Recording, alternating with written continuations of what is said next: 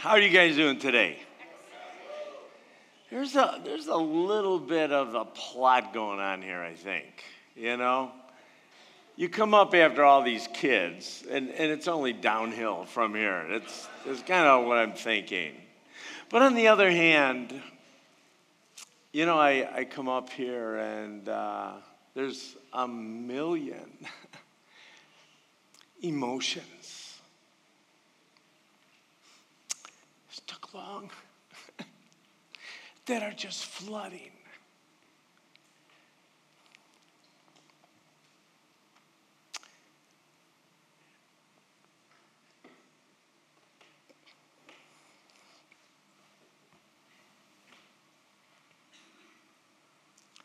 This is going to be a long sermon.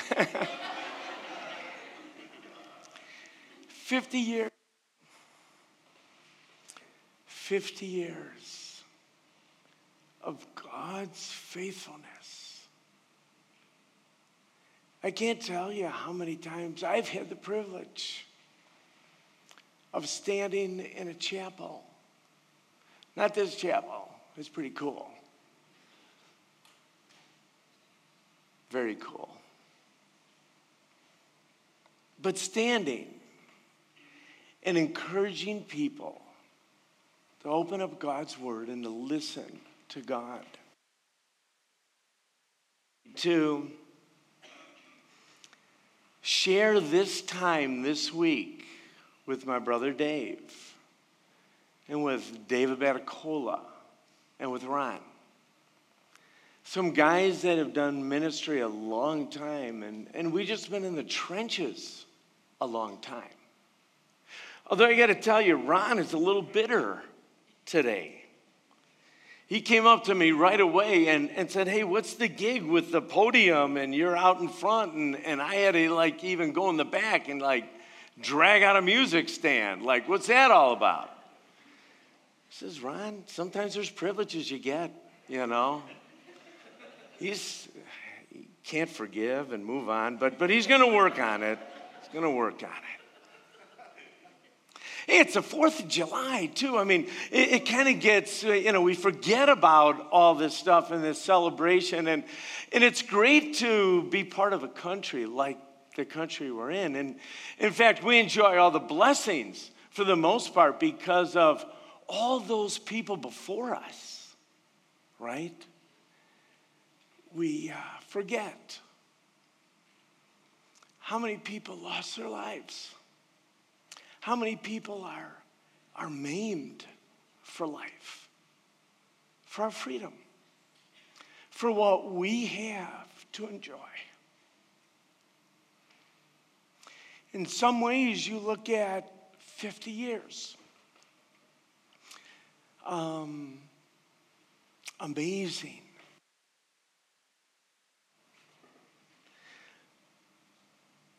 But I look at this place, and I walk around now, and I'm in awe. Some of you folks who are newer to the ministry of Silver Birch Ranch, you just kind of think all chapels are supposed to look like this, you know? And dining halls, mess halls, but dining halls, different things like that you just walk around and just automatically assume, hey, this is what camp's supposed to look like, and this is how we're supposed to do it. Well, I look back, and I do have a pretty amazing dad, or did, and mom.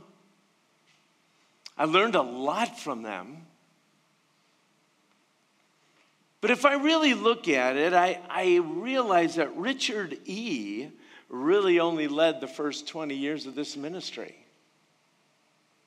Yeah, he had vision. Yeah, he listened to God. Yeah, he was courageous. But what's really cool is actually my brother Dave, for the last 30 years, has led this ministry. And so I look at a little brother who exaggerates all of his football stories.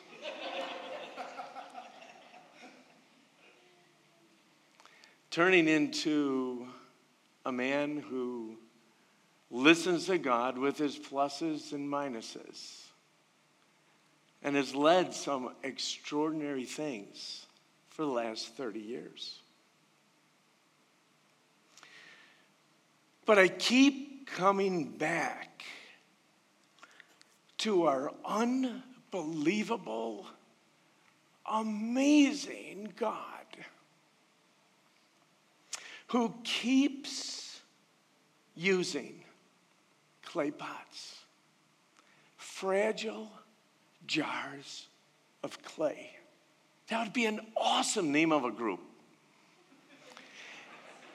Maybe it should even just be on all of our t-shirts.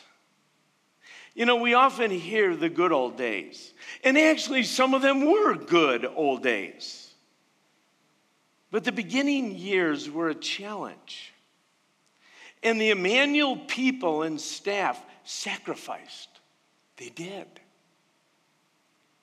And they multitasked until 1981 when some full-time staff came here.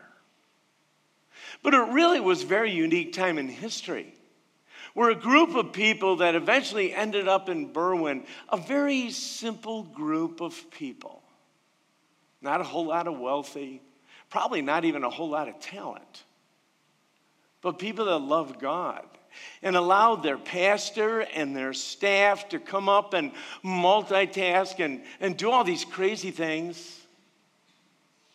And then they joined them. I look at our family, and I saw the sacrifice. Not again to build up my mom or dad, but one of the things that I saw is that they actually practiced what they preached. I mean, many of you know my dad was kind of harsh at times. There's no doubt. But he loved God. My mom had a bark. Oh, my word. But she had a heart of gold. She loved her husband, her kids. She loved the Lord. And I look back at that, and even growing up, and actually I didn't grow up here at this camp. I actually grew up at a camp called Phantom Ranch, which my dad already started. And I grew up there the first 7 years of my life. And Phantom Ranch is all the same names of these cabins. It's very odd. I don't know. I'm a little confused, you know. But all I know is this is, as time went on, seeking first God's kingdom and listening to God was really critical. We didn't always do that well, but it was preached. Every little bit of income or every little bit of time. In fact, our family went on one family vacation. Don't feel sorry for us. We hung out at camp. You know, that's cool. But we did, 1966, one family vacation. Went out west. Because my dad had this idea of, oh, it's Thanksgiving. Let's go up to camp and let's chop wood for the winter. And then maybe have a Thanksgiving dinner. But you know what, Rick and Dave? We need to have wood all winter long. Up at camp. So let's do that. This is fun. Except he never was out there with us. Did you ever notice that, Dave? I think he had other very important things to do, which I'm not exactly sure what it was. And we laugh. We do. And we look at that, but realistically, what pastor today, in my opinion, well, gathers a group of friends of his sons? They leave Saturday morning really early. We lived in Chicago. Came up, worked for 6 hours, drove home, and then he went and did his job at church on a Sunday. That's crazy. Like, we often said that.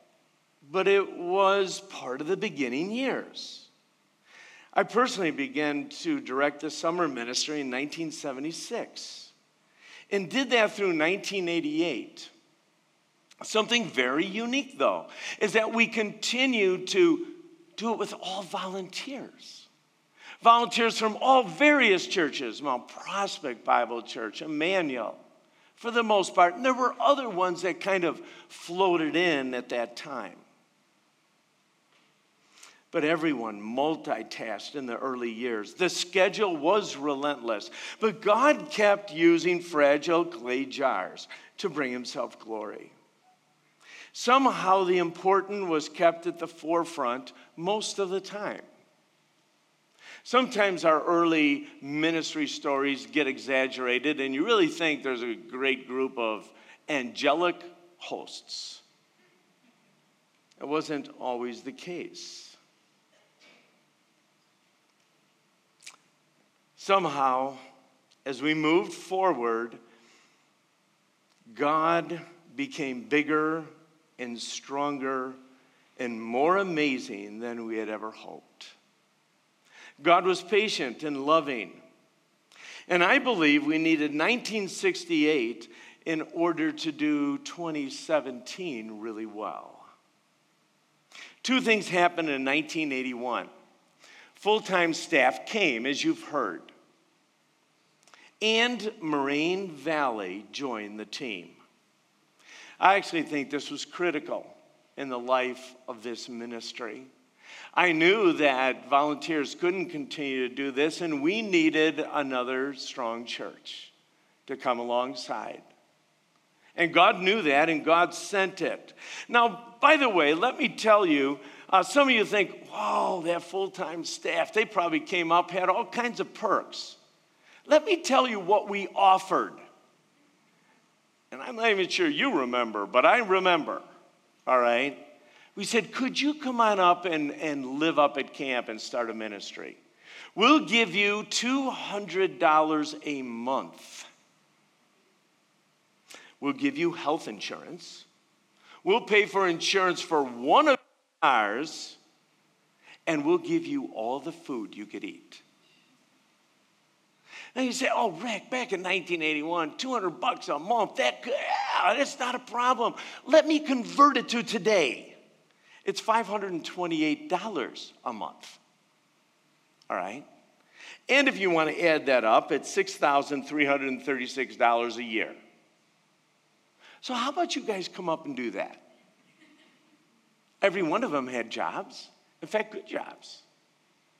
But that was the start, because we've got more and more staff that came, and every one of this staff, every one of them, left amazing jobs, good paying jobs, to come up here.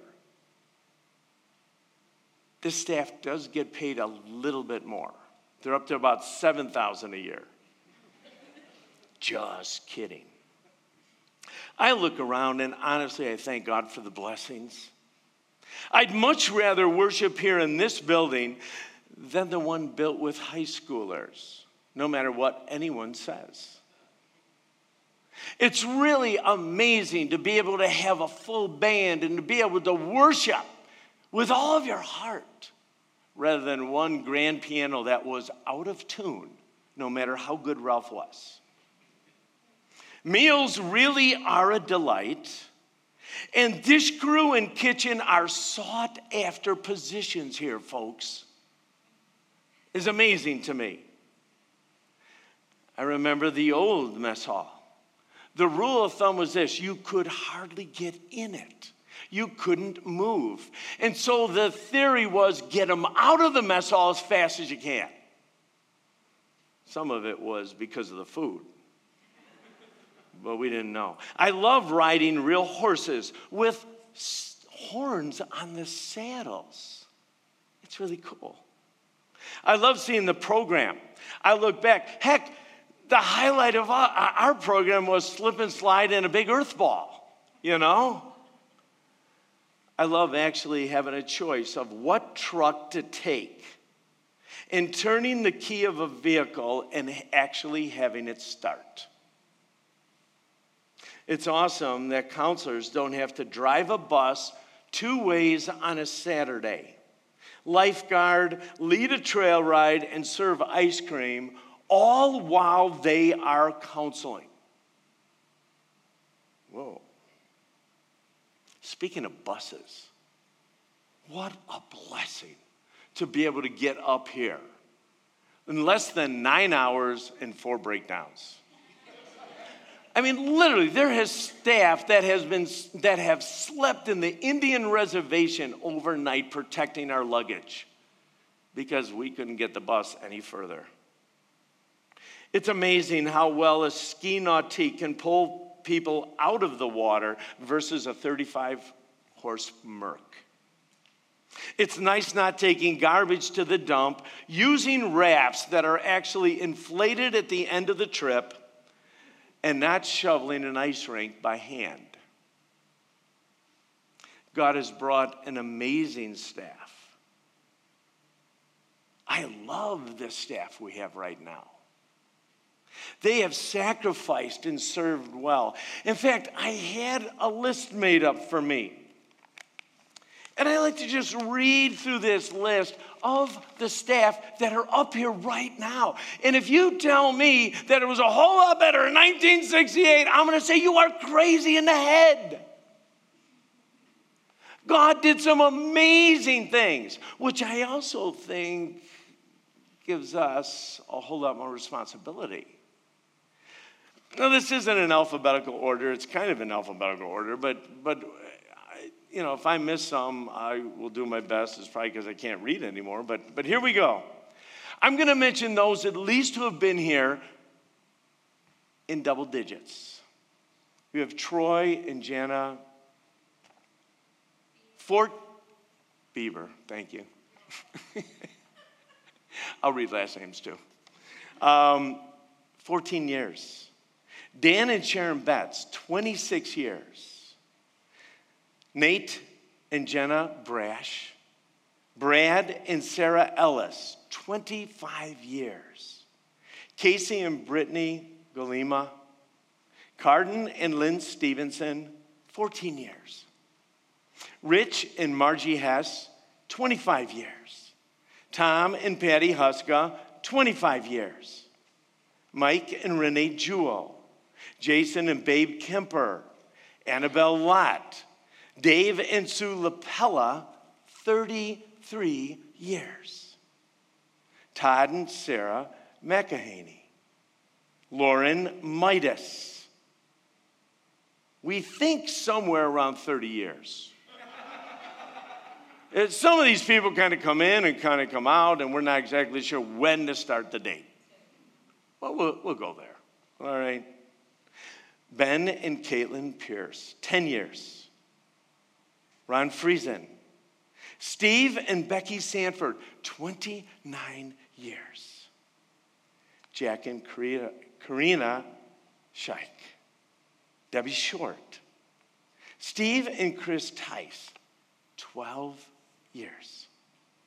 Dave and Linda Wager, 36 years. Tom and Crystal Desmond. Now again, I think every one of these folks have sacrificed. You grow up and you raise a family here, you put that in that environment, and your family all of a sudden serves. And there's no other ministry like this.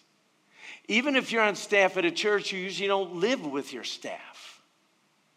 It's hard sometimes to separate when you serve as a camp staff person and when you just serve. Everything gets blurred. But God's done some amazing things.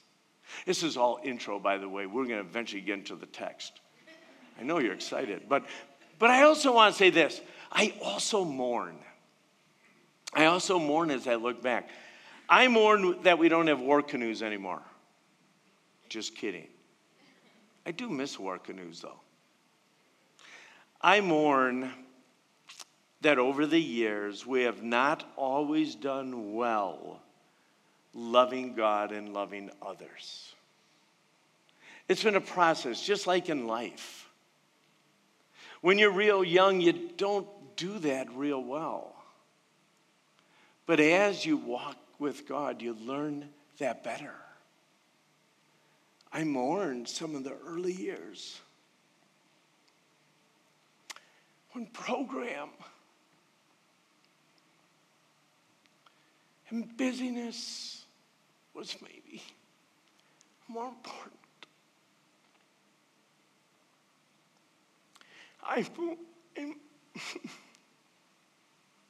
I mourn the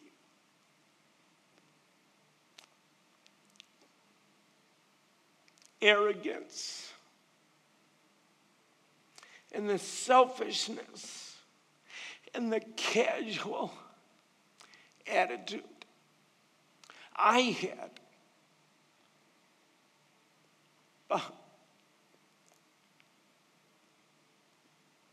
about sin and people. And I'm sure there were others. But I can talk about me. I mourn the casualties and the collateral damage. I mourn the times we just plain didn't listen to God well.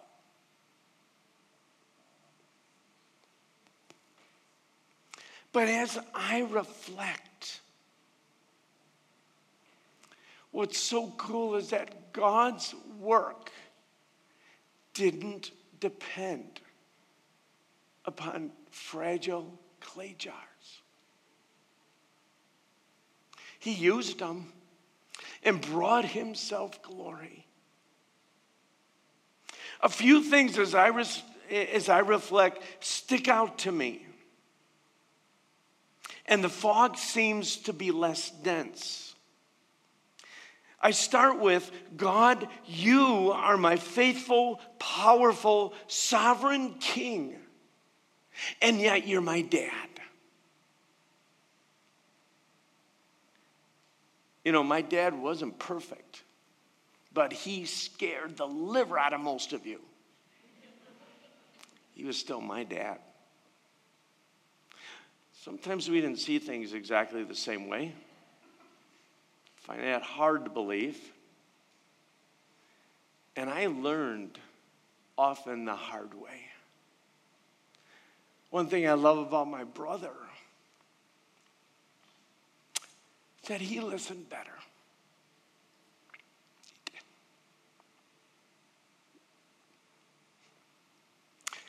I didn't listen that well.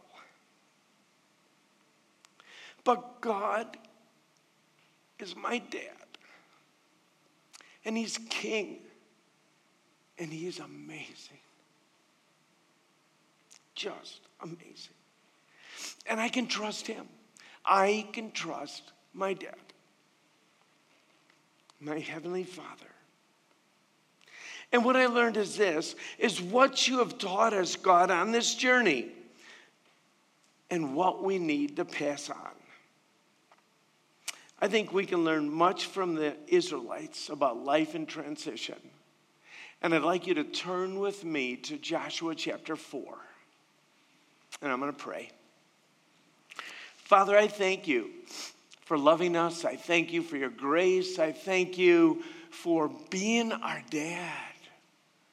I thank you for the amazing 50 years you've given this camp. And I pray, dear God, that as we look forward, that you will receive unbelievable honor and glory from everything that happens. In Jesus' name, amen.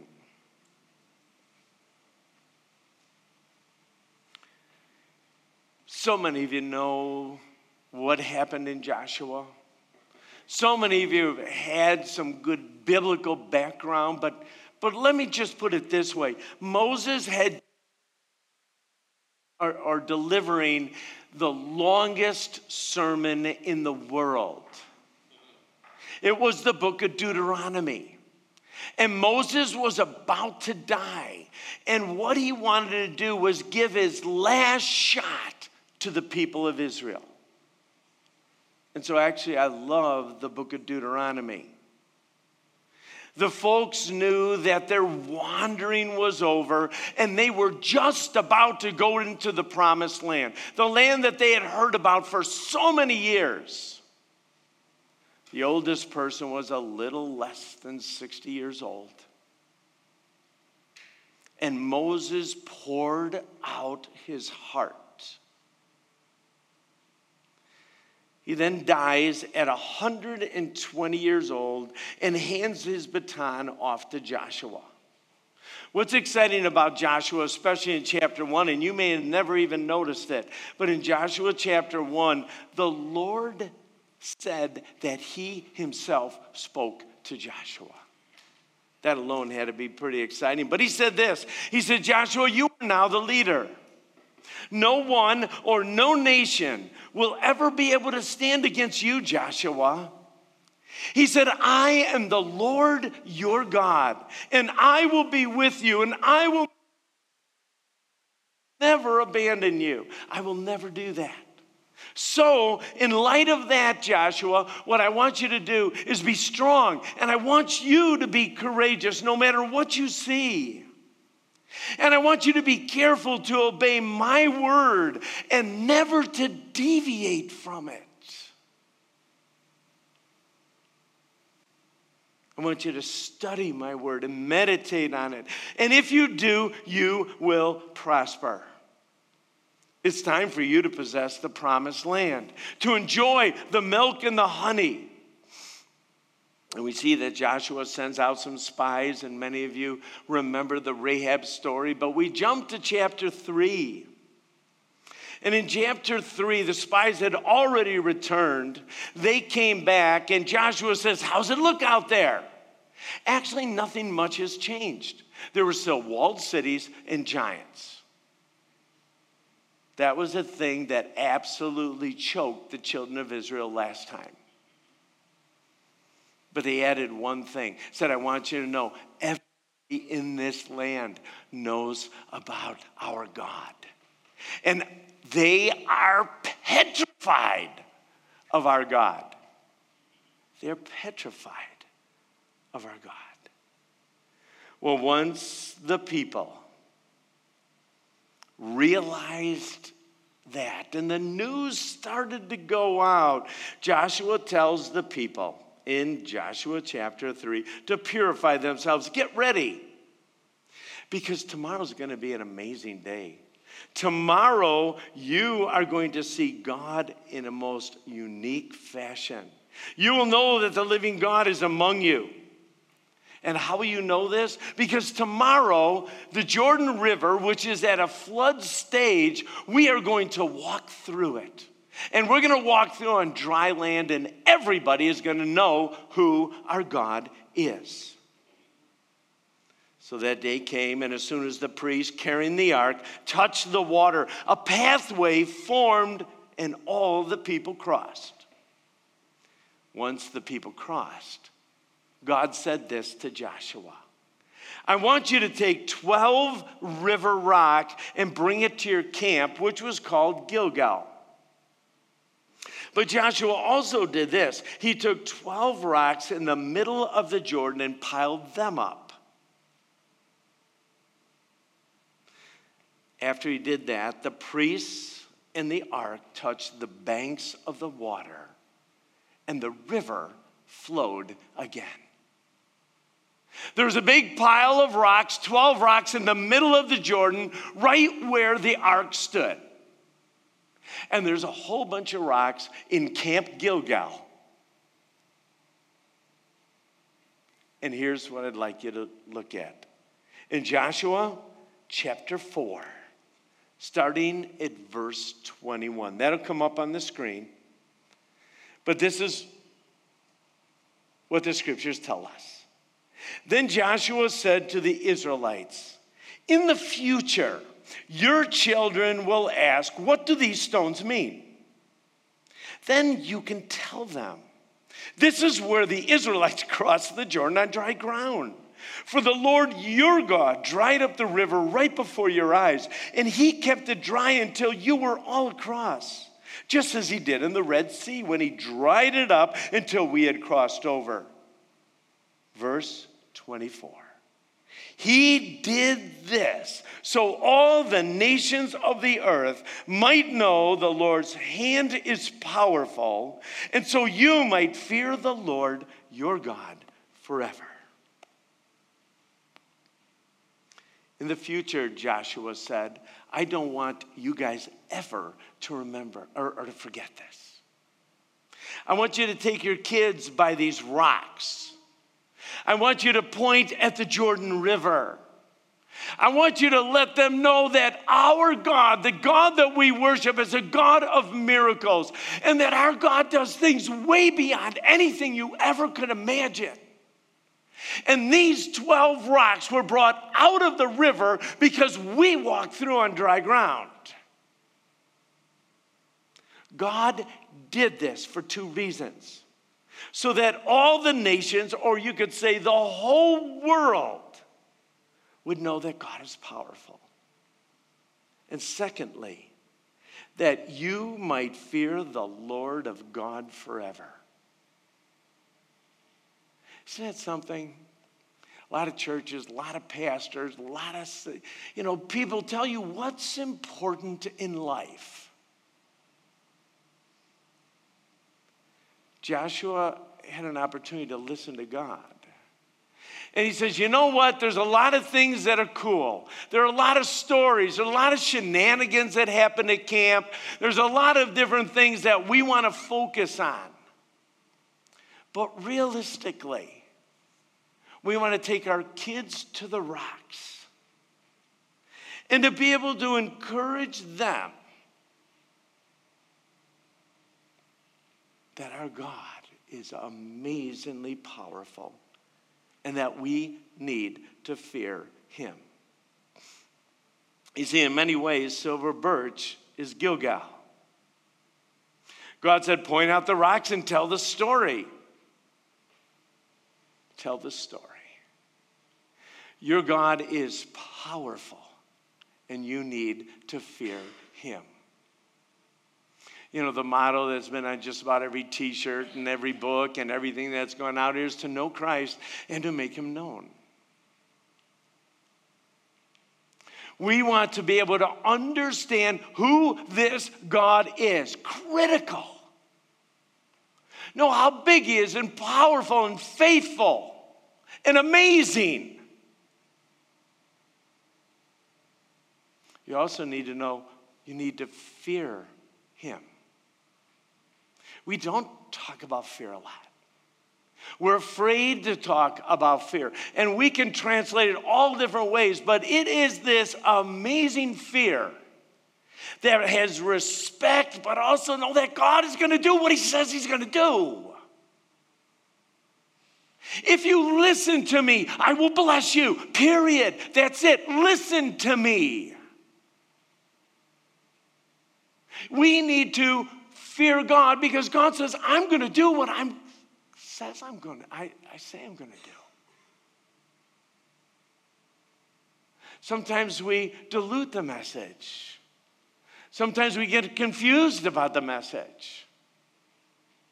But know who I am. Recognize my power, my authority. And then listen to me.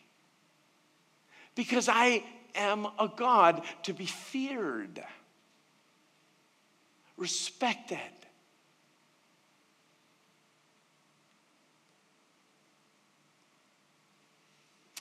David tells us, ironically, we had a little bit of Psalm 34 just to start us off today. But in Psalm 34, David says that learning to fear, or that we have to be taught to fear God. That's why I think God says, take the kids back, show them the rocks.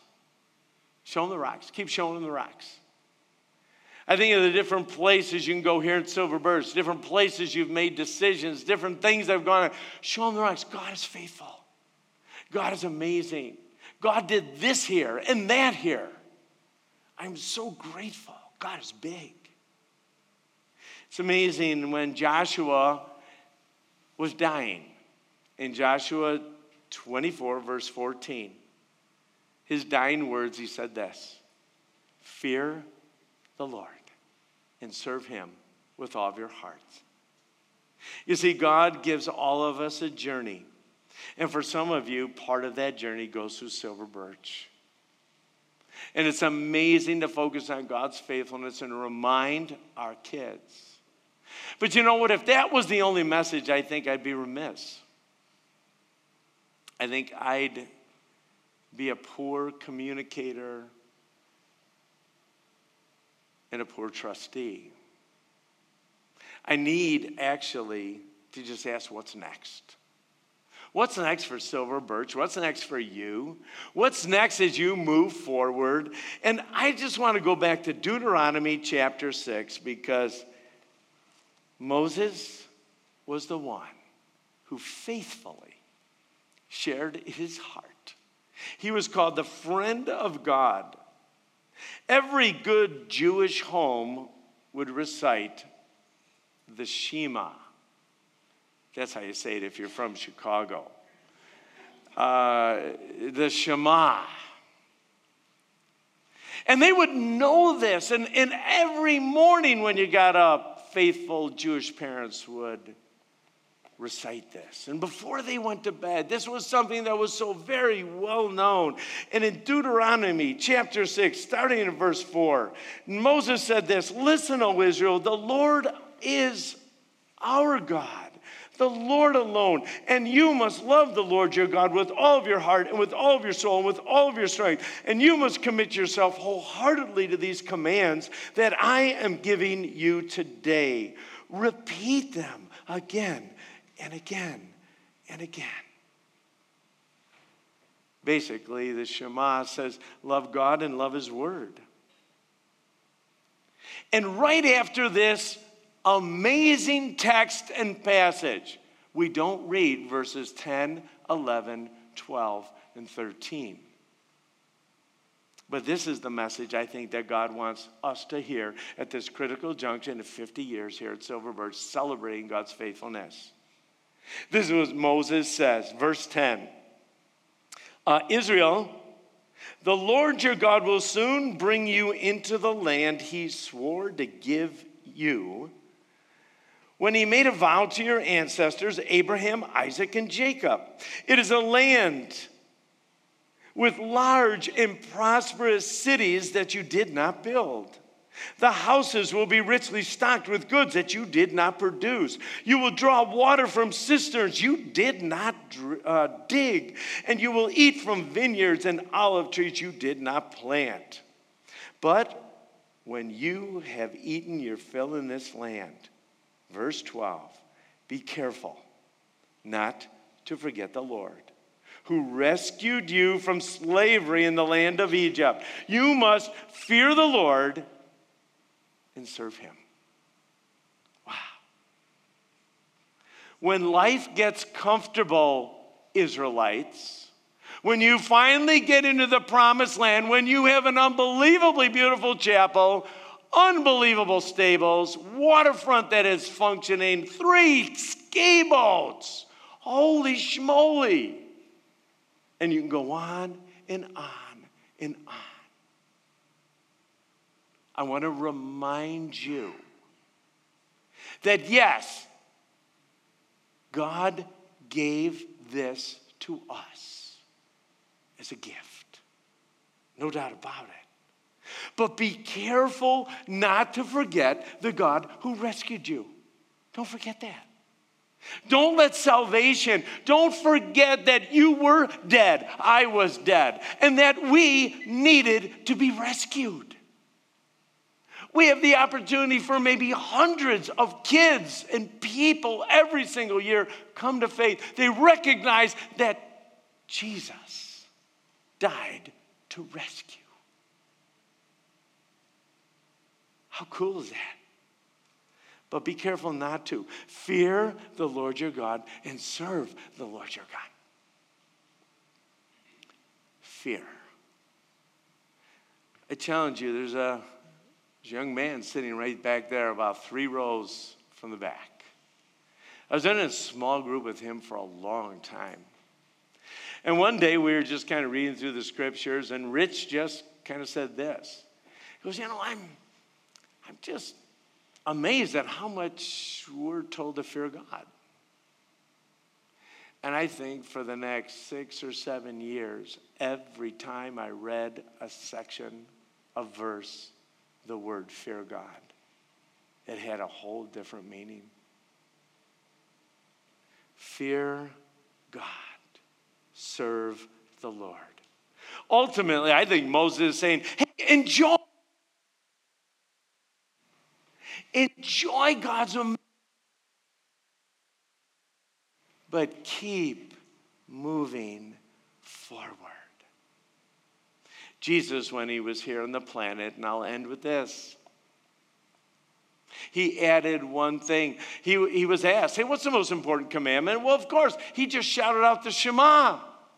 Everybody knew that. Everyone agreed with it. But you know what? Jesus just wanted to clarify a little more. He goes, hey, I want you to know when you love the Lord your God with all of your heart, with all your mind, with all of your soul, I just want you to know something else happens.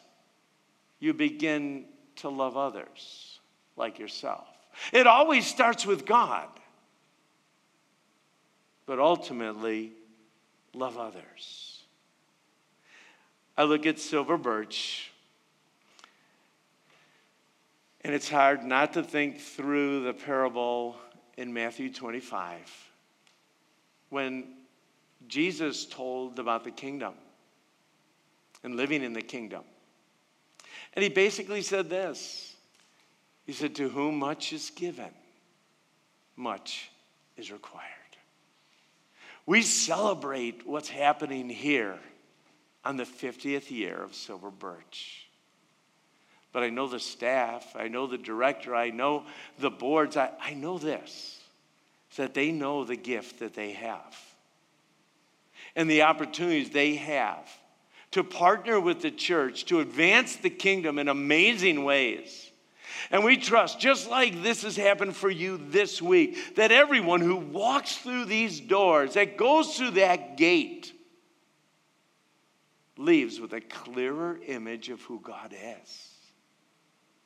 Desiring deeply to reflect him well to others so that others may be able to come to the feast. And that whatever resources we have, we use them to bring God's glory. I thank God for his love and his mercy and his grace. I thank God for this place. But it's not about the place. It's about God. Let's pray.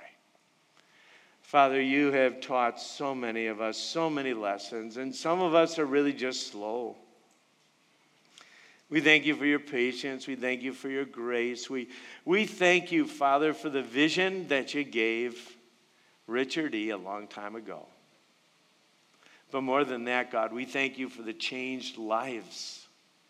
We thank you for the opportunity we have to be able to point people to the stones of your faithfulness and to encourage people to fear you and to serve you with all of your heart because you are our God. You are sovereign. You love making beautiful things out of messes. You love, God, just surrounding us, empowering us, encouraging us. And God, someday we're going to shut our eyes, each one of us.